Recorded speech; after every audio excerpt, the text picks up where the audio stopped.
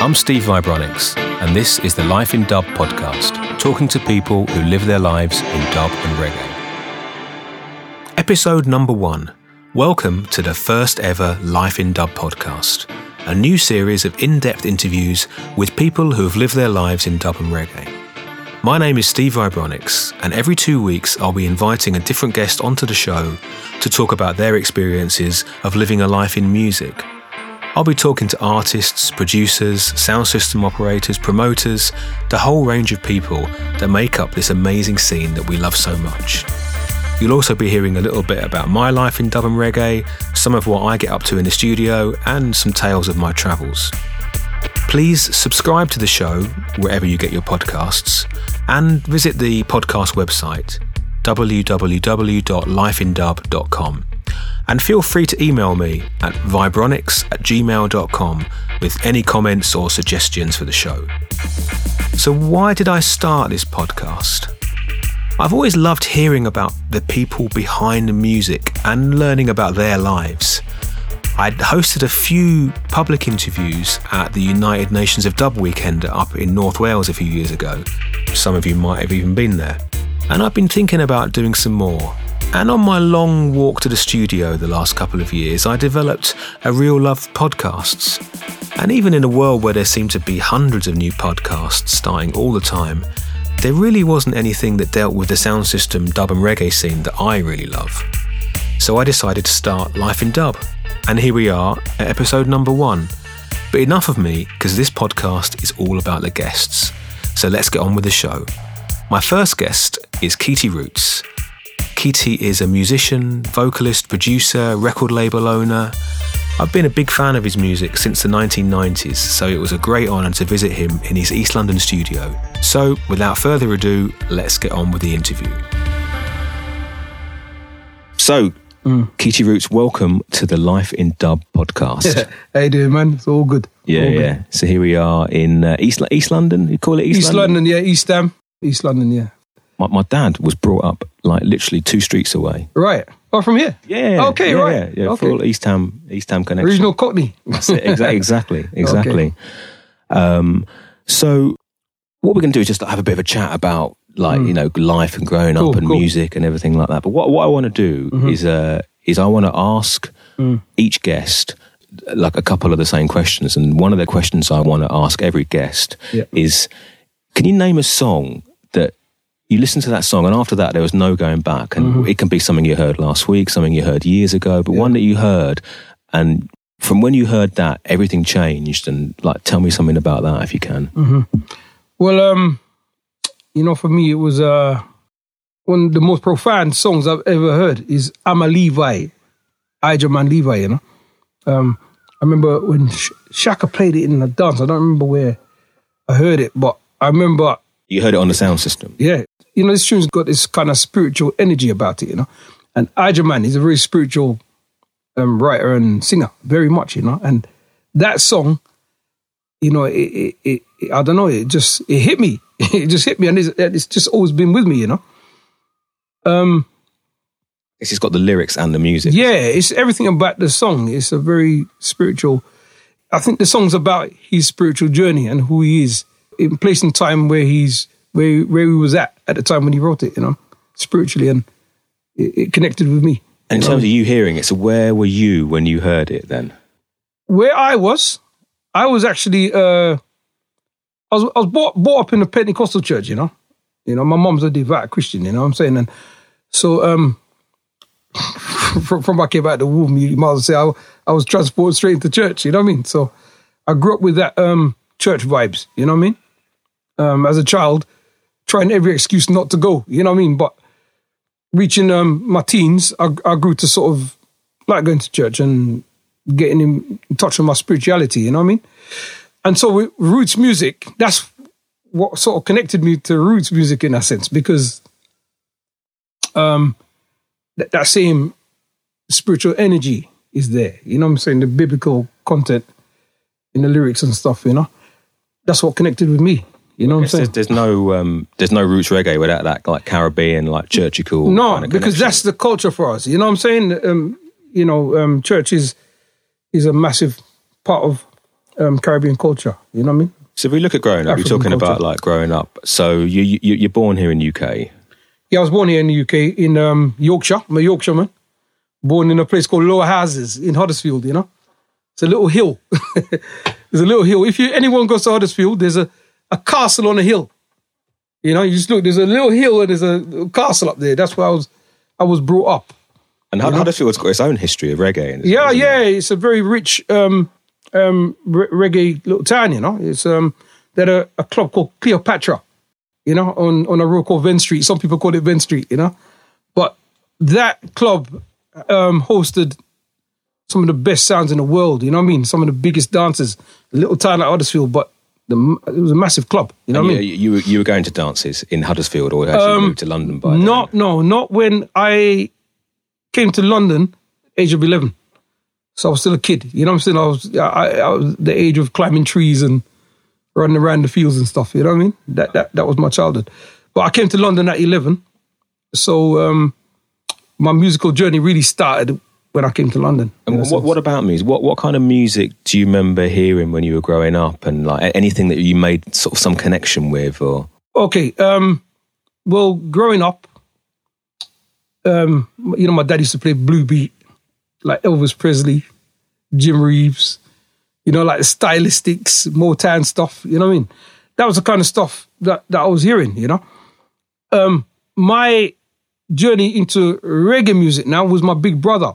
Because my big brother now, he's about 4 years my senior, and he started collecting records very early. He started from he was like 10, 11 years of age, you know what I mean? And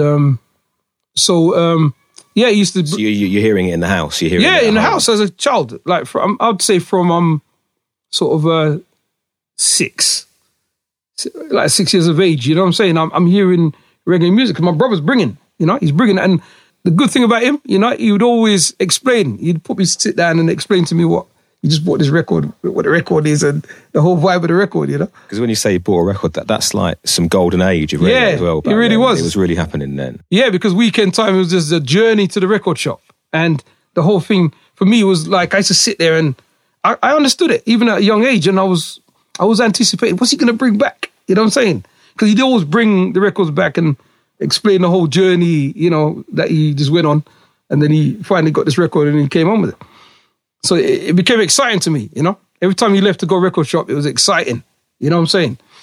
Well, they say it's like a gold. There was so much amazing music. Yeah, that's then, the thing. And it was all new and fresh as well. It was so fresh, and like I said, it was for me. It was amazing. I remember he bought Rastaman Vibration. That's maybe the first LP that I sat and listened to. I must have been about, I don't know, I probably was about 8 or something.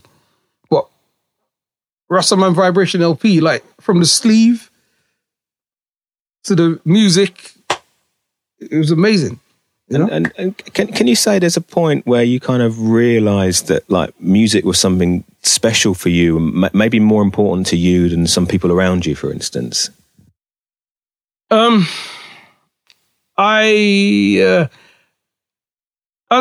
As I grew older, you know, there are different social issues that start affecting you, innit? You know what I mean? I mean, for me, like, racial issues were affecting me from I was a little child, from I started school, telling the truth. You know what I mean? I was getting abused racially and stuff like that. Growing up in Huddersfield, that must have been a trip. So it grew me up fast. It made me understand that, you know, life is not just as we see, but there are other elements, hatred and stuff like that. You know what I mean? I learned that early. So that's the thing. When I started listening to the records, you know, that energy of protest and some singing of liberation and stuff like that, I got it. I got it. And, you know, some records talking about burn Babylon and the vibes of Babylon, like the wicked, corrupt, you know what I'm saying? And there were some, there were like big releases then as well, because like, it's not like now, whereas though in those days, they were like sort of, I wouldn't say commercial, but they had a lot of success, and you know, it was a big thing then. I think that the vibes was that vinyl record thing, innit? You know, music was a lot more special then, because music was always something that you could hold in your hand, innit? Do you know what I'm saying? You connected with it physically as well as spiritually or whatever. You Yeah, you had to kind of go on a journey to get it, didn't you? It wasn't and just that's like the thing. you It just was get for nothing. Yeah, I mean, like the whole thing of you couldn't really hear reggae music on the radio and stuff like that, innit? So the record shop was the order of the day, literally. You know what I'm saying? Like the record shop was your education into it and everything. Then sound systems, you know what I mean? It was. And you're talking like local record shop. Like, yeah, because you're not traveling far to the shop. No, because there was always a local record shop, but then there was always local sounds, so it all connected. You know, you go to parties, blues parties, you know, little shabeams. There's always a little shabeam around the corner where you had little different sounds playing. And I think everybody's education into the whole thing was through the sound systems. And then obviously what you hear, you'd go and look for in the record shops in the week. So, yeah, that's the thing. It was all more organic and connecting and social. You know, it was more of a, now, you know, people just go online and click a button and, you know what I mean? But the record shop was like a little social gathering. But also, I guess my kind of interpretation of it is it was a bigger scene then as well. There was more people into it. Well, and amongst young people as well. I think place and time is what I have to say. It's place and time, generation. You know what I mean? And, you know, I mean, I'm plus 50 there. You know what I mean? I ain't even saying what number plus. But at that time, we were the youth of the day. You know what I'm saying? And the format of the day was vinyl records. It was trendy. It was everything, innit? I mean, in the 70s, all music was recorded professionally, you could say. There was no bedroom studios. And there was no computers. What do they call it? Like sort of not even project studio. There's another name, pre-project studio. Yeah, even pre-project. Consumer or whatever. There was none of that. I mean, everything was done professionally, innit? So, you know, the music scene was, you could say, a lot bigger then as well. You know what I'm saying? But then it was place and time. As I say, you know, with reggae music was young. So when it comes to music, because we're sitting here in your studio, which is like, you know, I've been listening to music that's come out of your studio for like, you know, I guess 30 years now. Mm-hmm.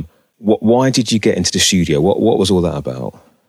Because it's not for everyone. No, it's not for everyone. I think it's a kind of thing you're called to do. In a sense, you know, you're called to do it. If you're someone that's been doing over spanning decades, then it's something that you're called to do because it's not. And do you remember when you first went to a studio and what it was like? Yeah.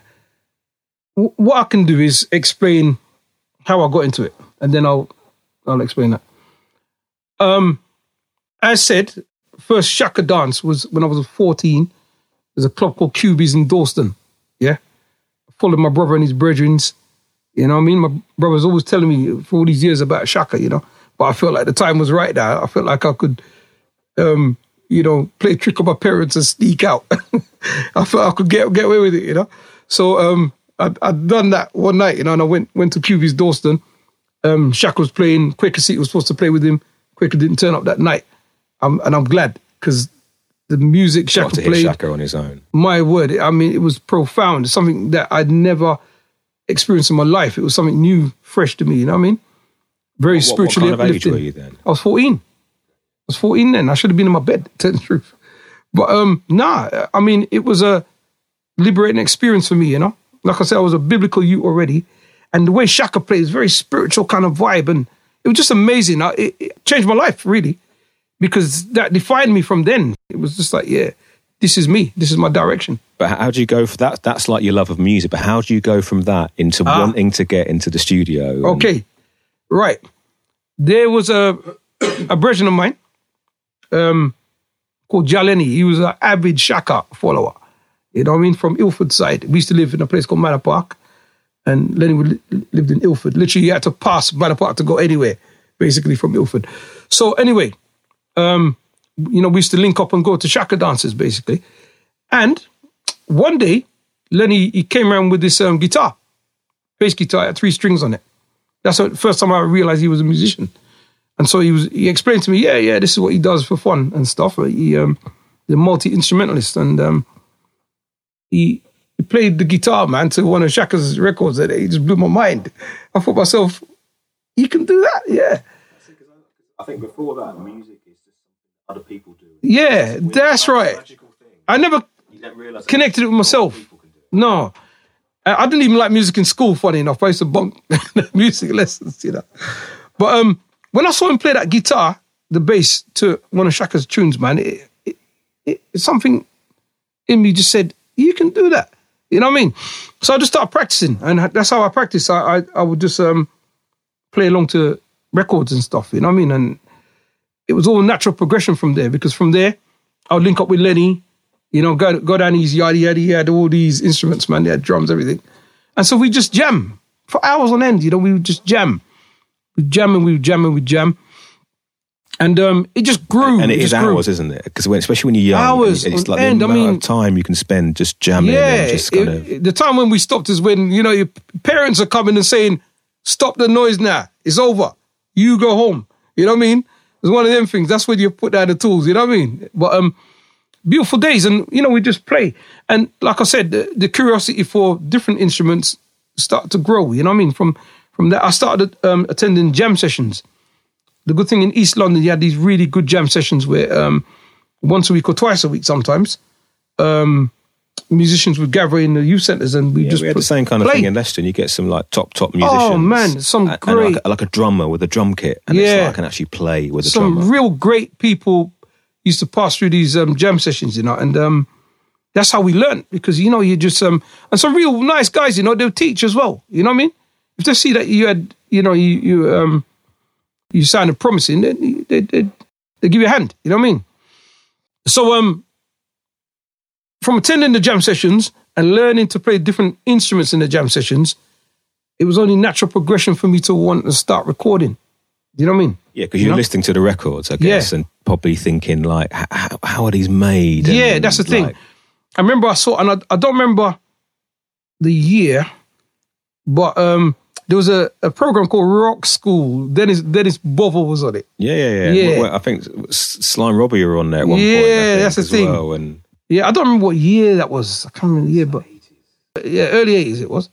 But Bovel was, you know, he was showing how you bill a rhythm, you know, one man bill a rhythm in a studio, you know. And I think he played I think he actually played the bass first, you know. Yeah. Free by Mice, it was dum, dum, dum, dum, ba-dum. Yeah. And man, that was a profound thing. He just played the bass and then he just there's the drums. When you see it happen in front of you, that's when it's right. That's how they do it. That's it. Kind of penny drops. It just stuck in my mind. Like, he done it so well, you know. He just built the whole rhythm, and then dub mix time, you know. And that just stuck in my mind. And I thought, yeah. So from there, it was just natural progression from there. Just, you know, where do I get the gear from? So do you remember going into a studio and seeing like some recording? Yeah. My first recording session was with my brethren Lenny and a few other guys. And we booked a studio. Them days, Nearest Joseph was kind of the vocalist. Yeah, he was the big guy around. He was with Fashion Records, and he was always coming back and showing us what work he'd been doing with fashion and stuff, you know what I mean? Like the recording business, you know? So we was always curious about this whole fashion business and he the came recording back with studio. Stories of, and was he working with Gussie P then? Yeah, that's right, yeah. But Nearest was part of the jam sessions, you know what I mean? Yeah, he was a big part of me learning to play drums as well. People they think the musicians on the records, they live in another world. Yeah, but there's a connection right through. There's a connection. You jam, people living next door. And so we're hearing about the recording business going on, like, you know what I'm saying? And so me and my brethren, we booked this studio in Woolwich at the time, I remember. 8-track studio. It was a half-inch 8-track reel they had up there. I don't remember the disc. But we booked it, and we went up there, 10 o'clock in the morning, you know, till 6. We had 8 hours. And we there, set up and everything. Where's the drummer? 12 o'clock comes, no drummer.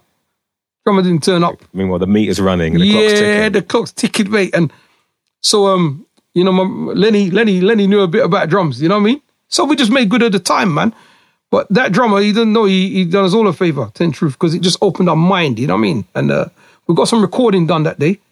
And that was a real profound time for me. It was the first time. Do you remember what it was? Because I remember when I was young going in the studio and and I was playing in like a band. And I could tell it meant more to me than everyone else. Yeah. And I was just fascinated by like, this is how you make records. Yeah.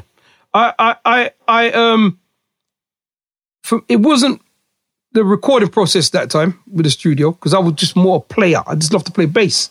Any reason to play my bass guitar, you know what I mean? So anyway, we got that recording done, you know what I mean? And it wasn't really that well, to the truth, but we got it done. We moved on from there. The recording thing, like I said, I just started to collect gear. My mate Lenny, he was collecting gear from time. He had a little mixing console. Because it wasn't easy getting the knowledge back then. No, it wasn't. Was it wasn't. It's not like now. You just look it up. But he showed me. He had this little 4-track machine. You know what I mean? So there was a shop called Notting Hill Music Exchange. I think most of us will know that shop, man. That shop was heaven. You know what I mean? When I found that shop, secondhand music equipment, everything kicked off from there, man. Because now I could get all the gear.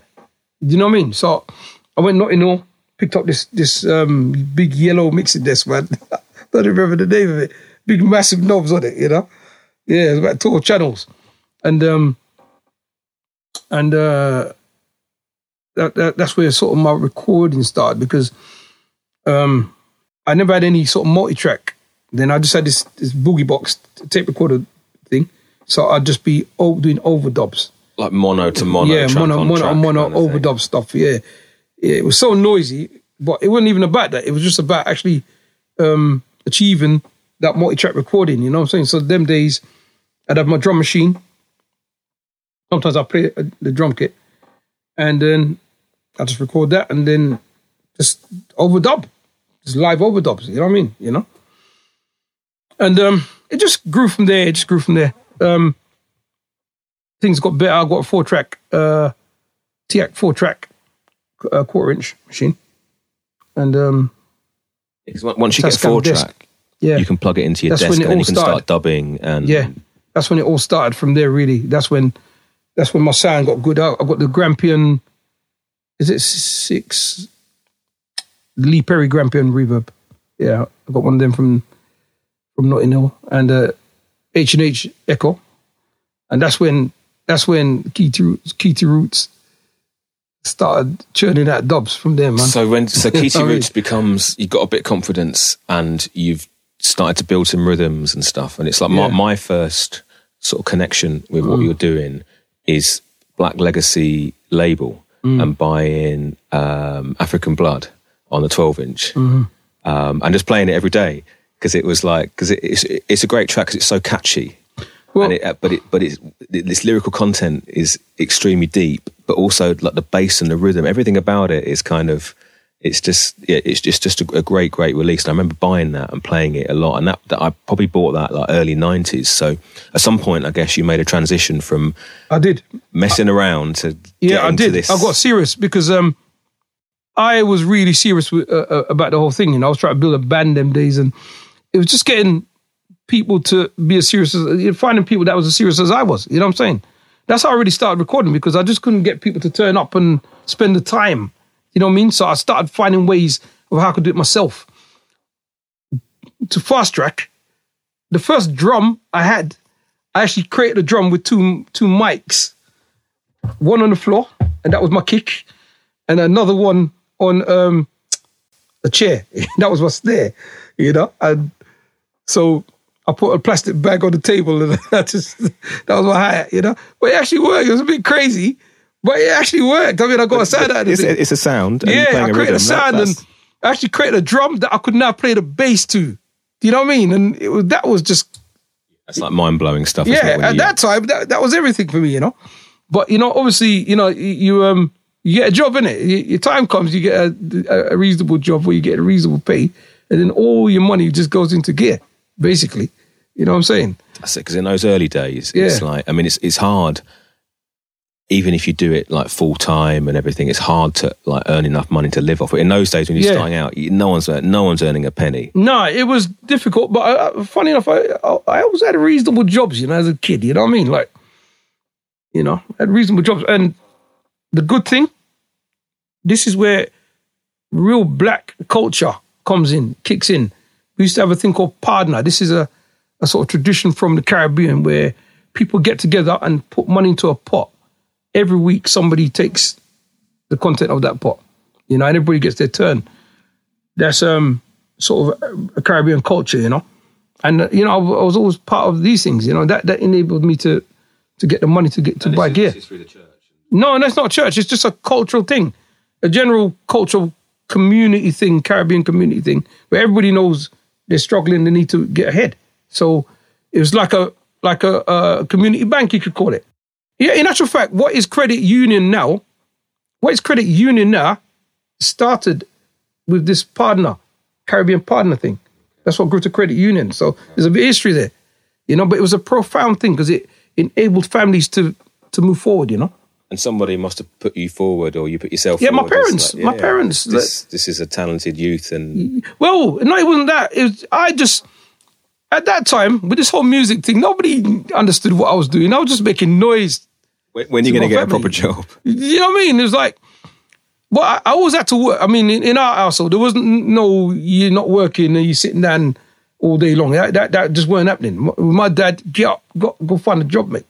You know what I mean? So we all worked. It just the order of the day to go and work. There was no dole. You couldn't talk about dole and stuff. What's that? Go and get a job. So, for me to do music, it meant all night recording and then take my sleepy self and go to work. But there was no, you're not going to work. So the ethics of that was good. You know what I'm saying? Yeah.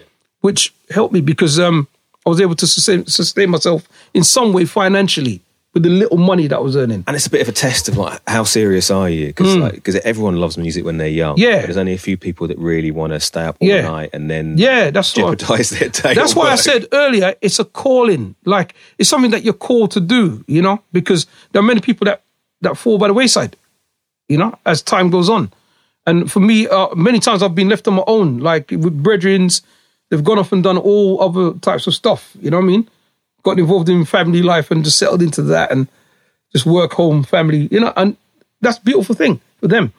So for me, my time was going into recording and that's the word, time as well. It's time. You can't do it in 5 minutes. No, it's a lifetime thing. It's a liberty thing because it becomes your reality. You know what I'm saying? For me, it was my reality, literally. Like, I was consumed with it. It was something that I had to do. And sometimes didn't know what progression was for tomorrow, but I knew that I was gonna. You know what I'm saying? I was gonna learn by the day, by the month, by the year, and just get better. It's like determination, isn't it? Yeah, it's one of them things. And that's why I knew I was called to do it. And because sometimes with these things, it's only when you look back and you think, well, actually, I was quite determined. Because at the time you're just doing it. It's like, I just love music and I want to do it. Because all my brethren, they got money to go out and rave and stuff like that. I didn't. Half the time I didn't have any money. All my money's gone into gear. You know what I'm saying? I didn't really have the money for flash clothes and stuff like that. The flash clothes money was in gear. You know what I mean? And I wouldn't have had it any other way because it's something I loved. You know what I mean? And there's always expensive gear to get. And we were just talking earlier on about all this amazing gear and you're obviously upgrading the studio. But especially back then, it was more expensive. In actual fact, but there was some... Remember, we're talking about the times when stuff was just being created. So I'm talking about a time when the synths were just being created. When I started, there was no M1 or W30 or anything like that. They weren't made yet. You know what I'm saying? It was all... First of all, it was Hammond, the organs and stuff like that. Do you know what I mean? Organic stuff, man. That kind of stuff. Yeah.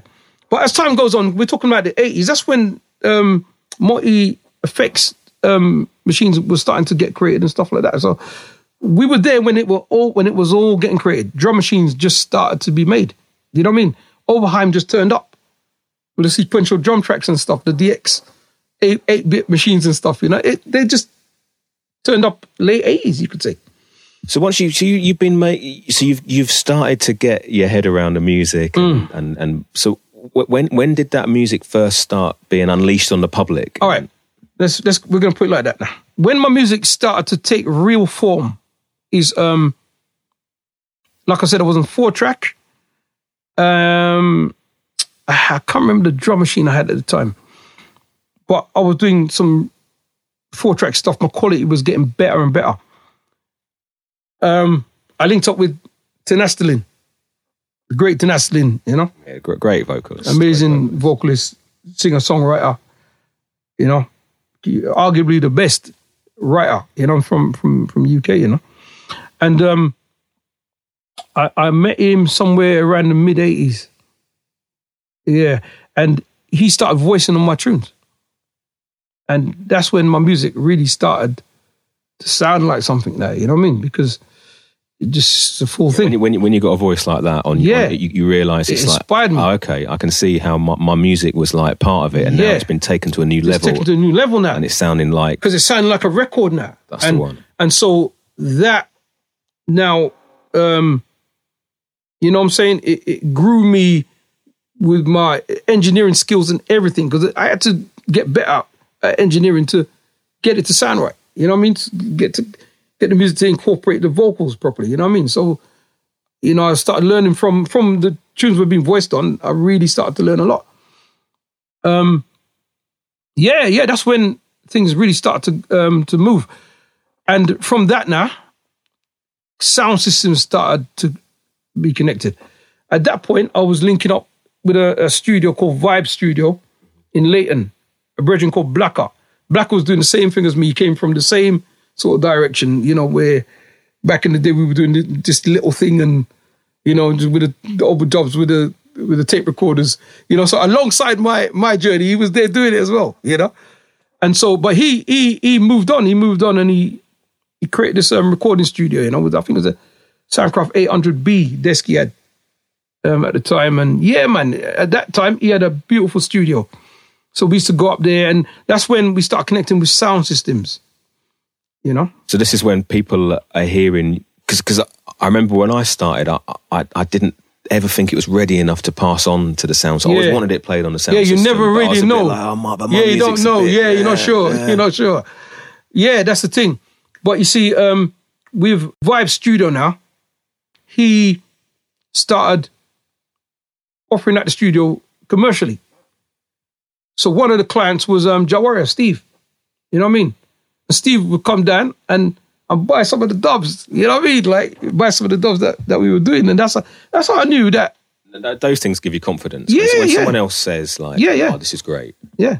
But at the same, well, not forgetting, my big brother, one thing about him, ever supportive of me, man. And he was always cutting my dub plates, funny enough. Is this for his own sound? Yeah. He had he didn't have a sound then. He used to have a sound called Bushman back in the day. You know what I mean? But Bushman sound was a type that this is the inception of me and sound system, Bushman. But at that time I wasn't doing any production. I was kind of 16, 17, and I wasn't doing any production stuff then yet. I was playing but not recording, and that's where my sound system connection come from. I was a youth man in that sound there. You know what I mean? Coming up in the ranks, you know, from lifting box to wiring box to one day picking up the mic, you know what I mean? But my brother, he was cutting the little stuff I was doing on the cassettes there. He went and cut a few of them, man, you know what I mean? And that's really when I started thinking, well, maybe they do sound all right, you know what I mean?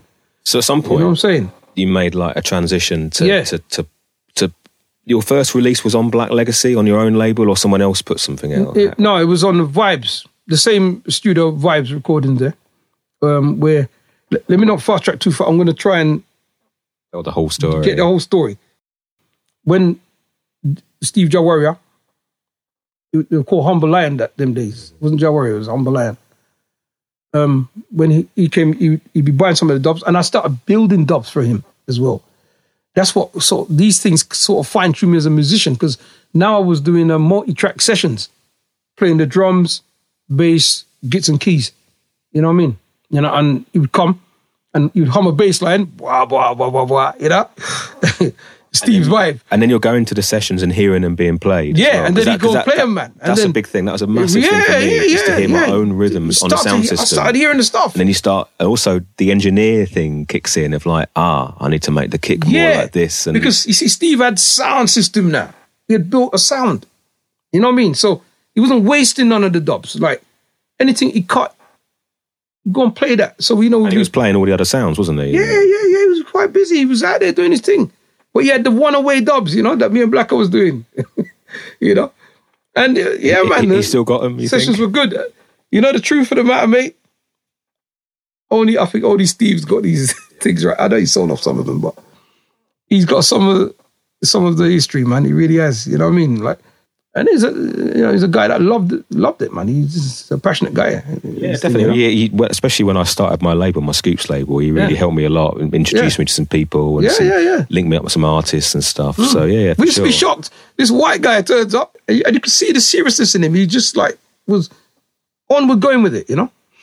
So anyway, the first real sort of dub plates, good quality, was being sold out of Black Legacy, Jah Trinity. You like Gloucester? Yep, Jah Trinity. Milton. Yeah, Milton and Terry Gadd, you know. There were some militant guys, you know. They used to come up and play in Leicester and they'd always had like the energy. Yeah, and they loved my dubs. I mean, they were one of the first sounds that played Keith Roots dubs. You know what I mean? You know? Even before it was called Black Legacy. They had some of my tunes, you know what I mean? Entebbe as well. The early days, I'm talking about Entebbe sound. You know, they used to come down and get dubs. And as you said, it was going to them dances and listening, charging my batteries with this thing, man. Maybe you understand, maybe I am relevant, you know? Maybe I can do it. Maybe people... It's like confidence, because you start... I mean, I know I started from like zero confidence. Yeah. And it's like when these little stages along the way, they help build it up. And then... It really did. When I heard these guys playing the dubs, that's when it really dawned on me, you can do it. Yeah, and people actually like what you do, you know? You know what I'm saying? Yeah, so like I said, everything, we're all relevant. Everyone that passes through your life in one stage or the other is relevant to your growth. You know what I'm saying? That's it, because even like, you know, because you're a bit like me, you spend a lot of time on your own in the studio and build stuff. And like, a lot of producers build stuff on their own, but even the people who are making the music on their own, there's a whole load of people around them. Nothing happens in isolation. No, that's the thing. In your isolated state in the studio, but there's all this real support around you, really. And if you stop to think sometimes, I mean, like, you know, in hindsight, when we think now, you know, we're grateful for all these people that were there, you know what I mean? Because, you know, when you finally reach a stage where you thought you'd done something that was good enough to present to someone, there was someone there to present it to, isn't it? Yeah, and also I think it's like, you know, it's people buy your record and think, Keith Roots, I love his tune, this is wicked. But it's like to make that jump to being the tune being released. Yes. Quite a lot of helping hands along the way. Yeah, there is.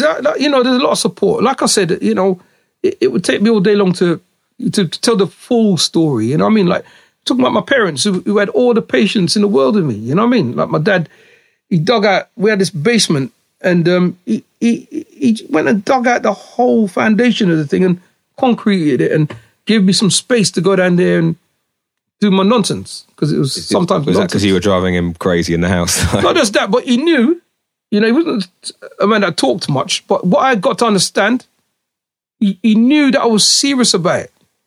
So rather than him telling me to stop the noise, he went and done that was love, because he knew this boy ain't going to stop this thing. It's something he wants to do. Let me give him the space to do it. Exactly, he's given the space to do it. Because that's what stops a lot of people is time to do it, but also somewhere to do it. Because at times I spent many times being guilty because I'm making all this stuff. I'm looking, oh no, everyone's in the front of me. They can't listen to the TV. Like, I'm playing this flipping drum kit. You know what I mean? But that basement, it gave me that space, gave me that time. You know, he's passed now. You know, God rest his soul. You know what I mean? You know what I'm saying? So if we like move things forward a bit to like you starting to release music and what I just wonder because people are going to be interested to hear what it was like setting up a label and how things were maybe a bit different back then as well. Okay, the Vibe Studio Link, Blacker, the engineer and musician, is where this whole thing really starts. Black was a very enterprising guy, you know, very business-minded, very enterprising. You know what I mean? He was a big inspiration for me because he was just a doer.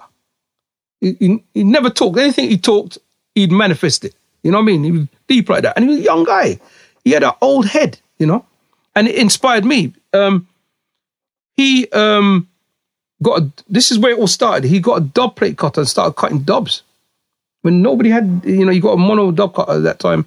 There's only a handful of people had these things, like Tubby's Music House. And he got one. He had one in his front room, man. You know what I mean? So that means things start happening. And things really started happening because the dub plates now, we're building tunes, cutting them on dub, natural progression, release tunes. Because we were linked with Music House as well. When you can see it, especially in those days when you're cutting things, I mean, people of course still cut dubs, you know, they cut both of our music on the dubstep, but when you see it happen there and then, that's kind of a record as well. It's like, thank you. Right. Yeah, okay. It's a record. And we were around Music House all the time, people cutting records. So it was obvious, time to cut a record. But it's a whole, because I remember it being just, okay, you can make music, you learn a bit about the studio. Setting up a label is a completely different discipline, isn't it? Well, it's a whole new learning curve. It was, but them days, you know, we were told, just think of a label name, and that's your label now. You know what I mean? Get a logo, and that's your design. It was me, him, and Tenasseline, yeah? And said, yeah, man, we're going to do a record now. This was our first release. The first thing, we had to now decide, what are we going to be called on that record label? We didn't have really defined names like that. I didn't really have that wasn't Keita Roots yet. You know what I mean? You know? I don't even think Tenacity was Tenacity yet. We just had to sort it out then. We had to define who we're going to be on these record labels. You know what I mean? Record label. And that's a jump, isn't it? It's like realising that you're going to become an artist and in public. It was a defining day. I mean, like, when I look back now, that was a real great day because, you know, I had to look within myself and what represents me, you know. But, you know, my name is Keity, our roots man, you know what I mean? So, you know what I mean? I'm all the way, I'm a roots man. So Keity Roots, that's how my name come. And then that's you make that jump and then you're like, you're in the public realm. Yeah, and I'm Keity Roots now, you know what I mean? You know, I think that day, Tenasseline was born as well. I think around that time. And he decided that's what represented him. You know what I mean? You know? And this is what, like late 80s, I guess? This was sort of mid-80s. I think this was about 86, 87. We done the tune Commercial Boy and Burial Tonight on the B-side. You know what I mean? Or was it the other way around? And that went out on Vibes recording label, which is Blackers. That was Vibes dub cutting studio. Turned to Vibes Records on a vinyl. You know what I mean? And that was our first record, 12-inch, you know? And then what, because then setting up your own label, because that's like a different entrepreneurial thing altogether, that's the thing, isn't it? I never saw myself, I didn't have aspirations to have a label yet, but it was only going to be natural progression. Because working through Vibes and the whole protocol of how Vibes was working, it was just going to be a matter of time before I, you know, attach it to myself. You know what I mean? And so the time came when I decided, I'm going to put a tune out. I'm going to put out a 7-inch called Warning, Tenasseline on vocals again. I think that was 1989. About 1989. Has it got like a yellow label? I've got the 7. Yeah, very strange kind of looking. Blank label. I bought it from Barber in Leicester, I think. Yeah. I think, did I get a stamp and just made up a stamp and bang? What they're like potato stamp kind of things. Yeah. John Ball printing. Whatever sort of jobs. And so that was the first official Black Legacy release, you know. Before that was a few releases before that.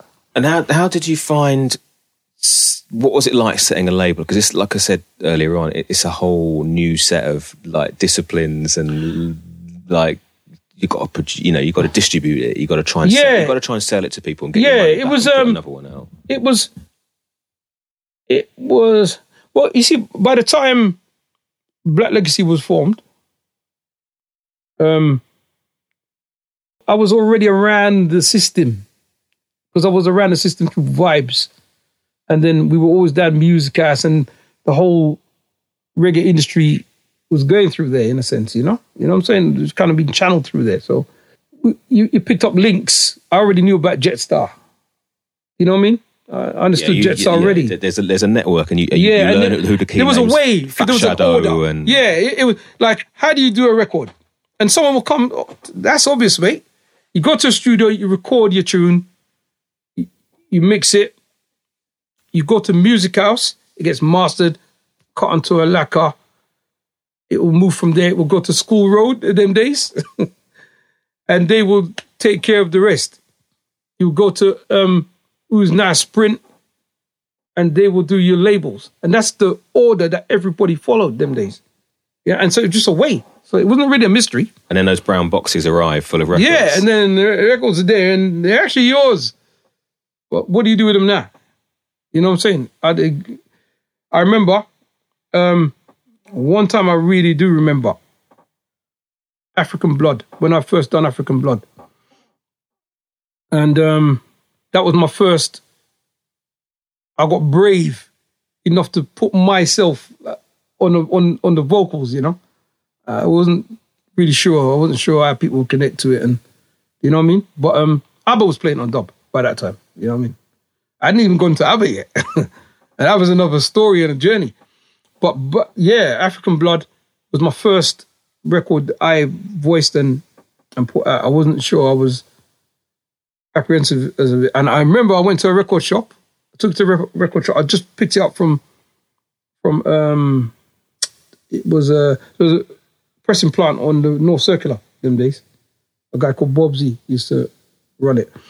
And I just picked up my records. I went to a record shop in Brixton, you know. And I remember the guy said to me, "Who's going to buy that record?"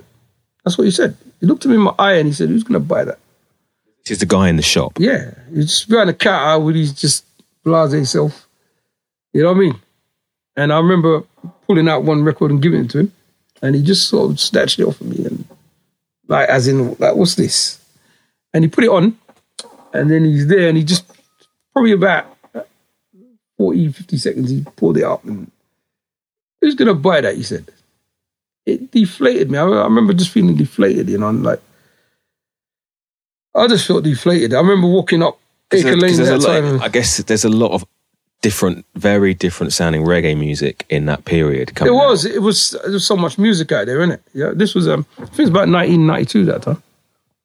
93, that sort of time. But for me, I was deflated. I had 500 records there, and that was the first stop. And the honest truth is, like, I didn't know what tomorrow was going to be, man. I felt so deflated with that. But thank God there's always been people that like my music, you know what I mean? You know, I went to Supertone, and Supertone were cool, you know what I mean?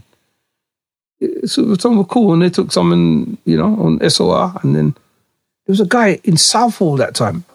I can't remember his name, but he had a record stall in a little market, you know. I went and checked him, and he took some. Yeah, really cool guy, you know, and he, I can't remember his name. Danny, his name was at that time. So that guy was wrong. Because did you start hearing it on like the bigger sounds? Did you hear like Shaka play it? And yeah.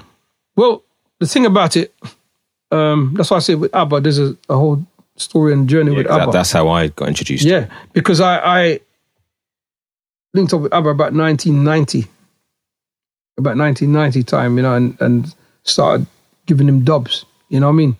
You know, before that, the main sounds that were playing my tunes were, as I said, Jah Warrior, Trinity, Entebbe, really, were the main three sounds. So I was hearing my tunes playing out there, you know what I'm saying? But ABBA was a different level, you know. He was, ABBA was like the first sound that extended the whole vibes of Shaka, in a sense.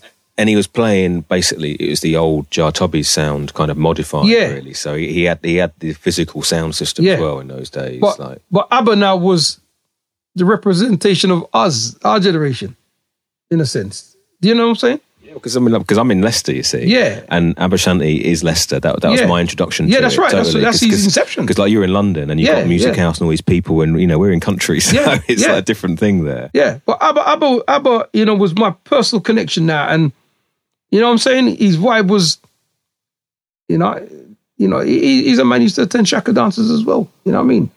And, we're all inspired by something or someone, all of us. There is no one born that is not inspired by, our journey is inspiration from something or someone. You know what I mean? He definitely seemed to come with because he had access to all the top producers at the time. So he was playing your music and playing like Dub Judy's music and playing Black Amik's music and playing Dougie's music and the selection was like. And he just fitted that time. He just came through at a time when, in the 80s, that 80s decade was a very serious decade because, especially with Shaka, Shaka had his real potency, like in 70s and early 80s, and music started changing from Jamaica. Do you know what I mean? And it started moving the whole wave around.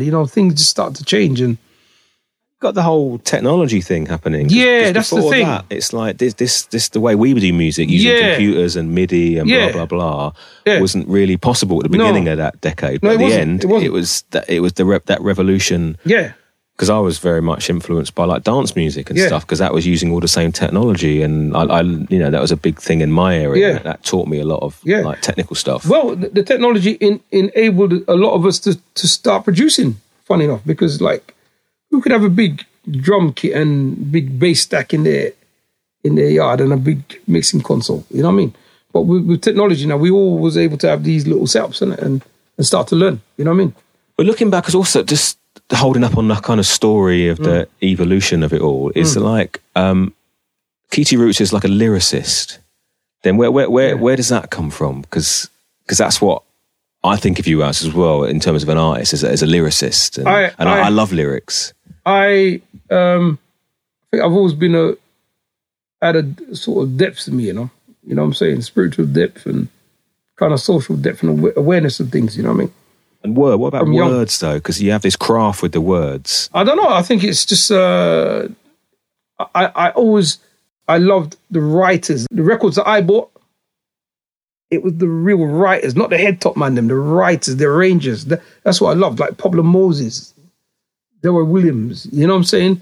Twinkle Brothers, you know what I mean? Like, these guys were writers, you know what I'm saying? So I was listening to their music, you know what I mean? I remember Twinkle Brothers, Since I Threw the Comb Away. My word. I mean, his ability to take words and make them profound. Especially that's why I learned the craft. With words that people can understand on the street as well, but to deal with really quite complicated stuff. That's what fascinates me about music. That's what this is the thing. Like with Pablo Moses, this is how I learned about how to manipulate words, innit? Because he would write profoundly. I remember he wrote a song about love, and he says, love is not something you just grab, and you can't put it into a bag. I mean, the way that he put it across, like, these things I just love it. Like thought-provoking. Yeah, because, his ability to explain the situation and you, the listener, to be able to understand it or go on a journey to try and understand it.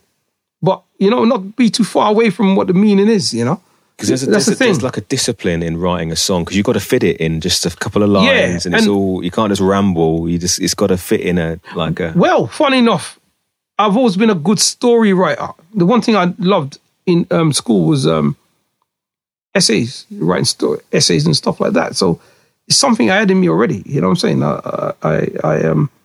I think I had that ability, already. I love art. You know what I mean? And I loved writing stories. You know what I'm saying? So when it came to writing songs, all these years, even in the 80s, I could write songs, but I couldn't sing. You know what I mean? I never saw myself even as a singer.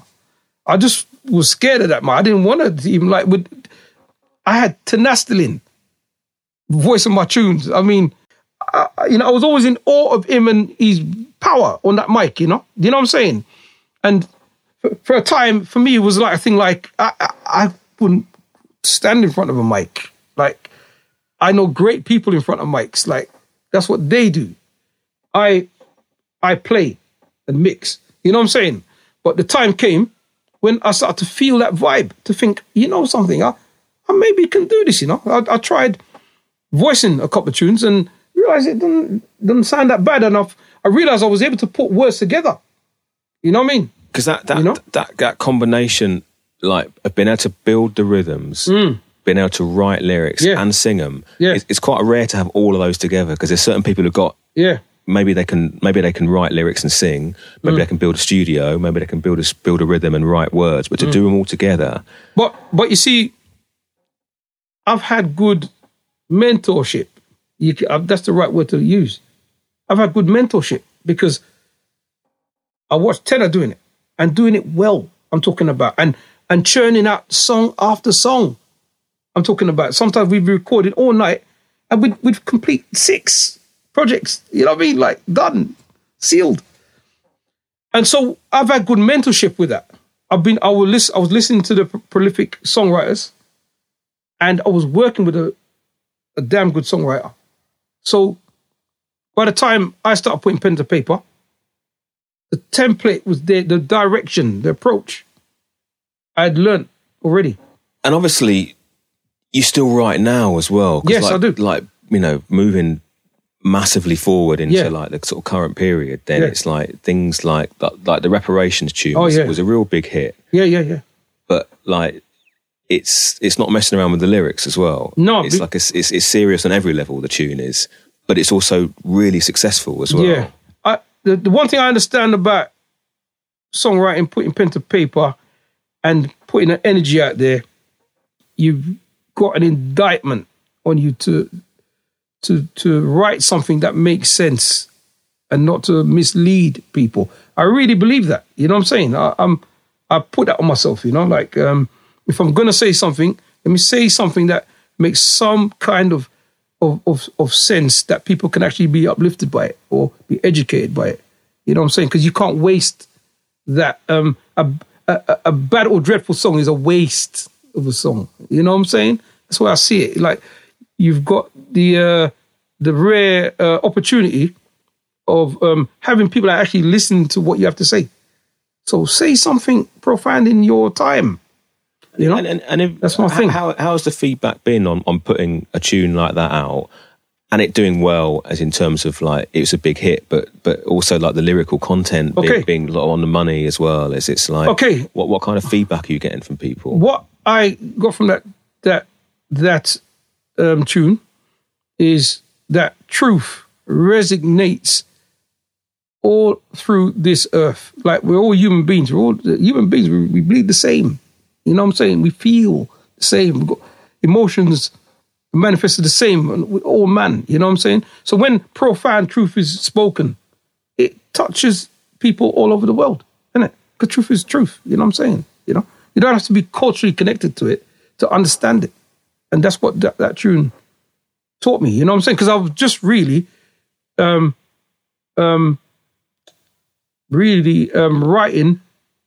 a piece of history.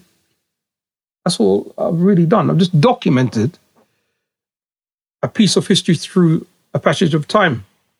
But I just tried to do it as well as I could. You know what I mean? So people could get it and understand it. Because it means quite a lot to me, because I nearly called my music project like Reparations. Right. But at the end of the day, I thought, I can't be a white guy, because it's too deep a thing. But the word, it's a great word, and what it's dealing with in terms of like in terms of the sort of legacy of like colonialisation and slavery. Yes. But also the idea that we should pay something back for things we messed up. There's a lot of powerful stuff in it. Yeah, you know the whole thing of, excuse me. So I guess to educate a new gen, because there was always new people. That's the thing. Educate a new generation of people. The thing is, as time goes on, the passage of time goes on, that's why it's important when we put pen to paper, we need to understand this, you know? Like, we become the custodians of the legacy of that movement, we could call it, liberation movement, you know what I mean? That's what Black Legacy is all about. I use the word indictment. this is the point. I used the word calling before. When you feel, those that are called, there's a feeling you have. No one's going to tell you you're called to do something. It's something you know because you realize, hold on, I've got the energy to do this. I've got to do this. It's something. It's going to happen. You're compelled even to do if it. I don't want to do it. Yeah, you know you want to do it, but yeah, and don't matter the opposition. It's something you know in your life. You've got to do that. So for me, it's always been that. You know what I'm saying? And then I've had a calling to. I can put words together well. You know what I mean? I realize that. You know, so there's a burden, like, and an indictment to do it well and do it where you can educate people, uplift people, try to make some form of change or something, represent something that makes sense. Yeah, it's like a responsibility. It's like, you know? Me and Madhu always call it like edutainment as well, because reggae music should be that's like, right. You know, people want to go out and enjoy it and dance and listen and stuff, but you need something for your mind and your soul as well. And you see, this is the great thing that inspired me with roots reggae music, you know? You know, people like Burning Spear and greats, man. I mean, like, you know, greats, isn't it? Very entertaining, but very deep. I mean, when you're sitting in your yard and you're just chilling and listening, there's another experience again from the dance, because now it's about the lyrics now. Now it's about, it's about the beat and the bass and everything, but it's about what is he really saying now, isn't it? Because it's now a personal connection now. Especially, you know, when more and more people, because back in the day, people didn't listen on headphones so much, and now your voice is seriously in people's heads. Yeah, well, that's the other thing, you know, with technology, man, you're actually in the heads of people. You know what I mean? But I feel blessed. I feel fortunate. I feel blessed that I've got some type of gift that I can impart to people. And my thing is really to be, in a sense, the voice of the voiceless, you could say. You know, I'm coming from a people where we've been marginalized for centuries, like, and put to shut up, literally, and not have a voice. And I believe I've been blessed with, like, some type of gift that I've got some type of voice. You know what I'm saying? So I need to represent who never had a voice and who doesn't have a voice. You know what I mean? And now you can see how that has reached far and wide as well. Yeah. Because like when I think, you know, I was in Leicester, you were in London, but when we both started, you kind of sort of thinking a bit locally and stuff. Yeah, you but do. Now, you do. If you look at the reggae scene now, it's global. Yeah.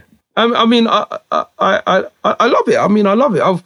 The blessing is that, you know, through the gigs that we do and stuff, you know, people from all corners of the earth, you know, I mean, like, nobody knew. I mean, even in the 80s, no one knew it would be a phenomenon of such size and depth. Nobody knew. Like, Channel 1 went to Nepal. I know you've been to some diverse places, man. I mean, it's amazing. But, I mean, where reggae music can take you. And in the summer, we were on the side of a mountain in the Alps. Yeah. Most beautiful place. Oh, my word. And then it's like, you know, the next week would have been somewhere else. Yeah. And these things were unimaginable when we were young. Unimaginable. Like, how would you ever know? You know? If someone said to you, you will be on that mountain side, and, you know, you'd say, really? You know, I think you need some sort of a pill. Playing on a sound system. Yeah. With people that obviously love what you're doing as well. I mean, you know what I'm saying? It's an amazing thing where it's moved on to, you know what I'm saying? But like I said, because there's a vibes, there's like a truth in the energy of it all that is going to touch people anywhere. It's been proven. There's a realness about it. There's a beauty about it all, isn't it? That touches people and makes them feel good. I think, you know? As well, because like from the outside, it seems that you play out more now than maybe in the past and travel more than maybe in the past. Yeah, I do. And I know I love to see how my music and the music I select had the effect directly has on people in the room. I enjoy that. And I don't know what you got to say about that. That's just the same. I mean, like I said, I've been working with sound systems over the years. Abba Shanti the most, you know what I mean? You know what I'm saying? And going to Abba dances. But playing up myself, you know, and actually connecting with the people that buy the music is a profound thing. It really is. You know, so you do a tune and you actually see the response of people, not in one place. As you said, we could be in one country this week, the next week other side of the world, and the same energy, and seeing the same energy. That's the beauty as well. Seeing the same energy, thousands of miles apart. I mean, there's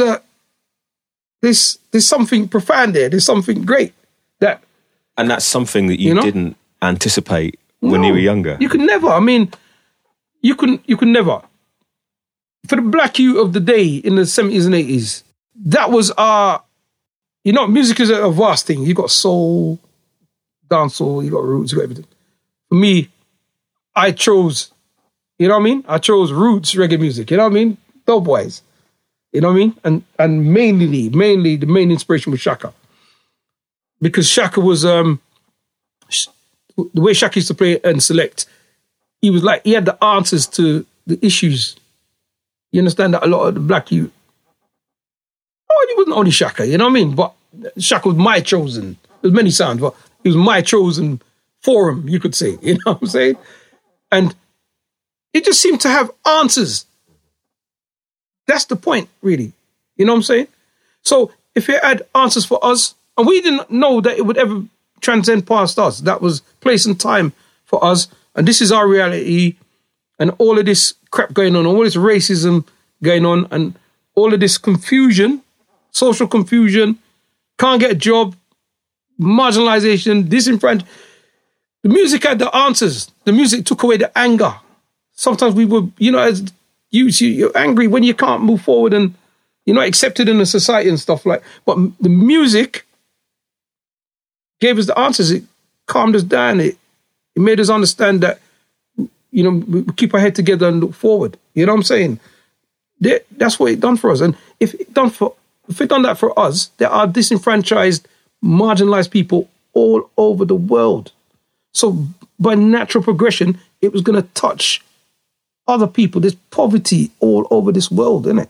There's ghettos all over this world. And it was liberating for us. As poor black people, we can call it. When our parents come to this country, they weren't poor. Like, there's a lot of middle-class people turned up here, mate. You know what I'm saying? But the social issues just rendered a lot of people into poverty. Being born here is a different story, Different story. There's so many issues. But the music was the answer. It kept a whole generation together, you could say, and it compressed the anguish and the anger. You know what I'm saying? And all these things, and that's the whole vibe. If it could have done it for us, it was going to do it for others. And it has. And that's the power and the might in it. And you see that from your travels. That's the thing. It's going to inspire. Yeah, because we're fundamentally, we're of a kind, innit? Humankind, innit? And so we got the same. I don't care culturally, religiously where you hail from, but you're first of all a humankind, innit? And so what touches one man is gonna touch the other. And if we haven't learned anything, we've learned that.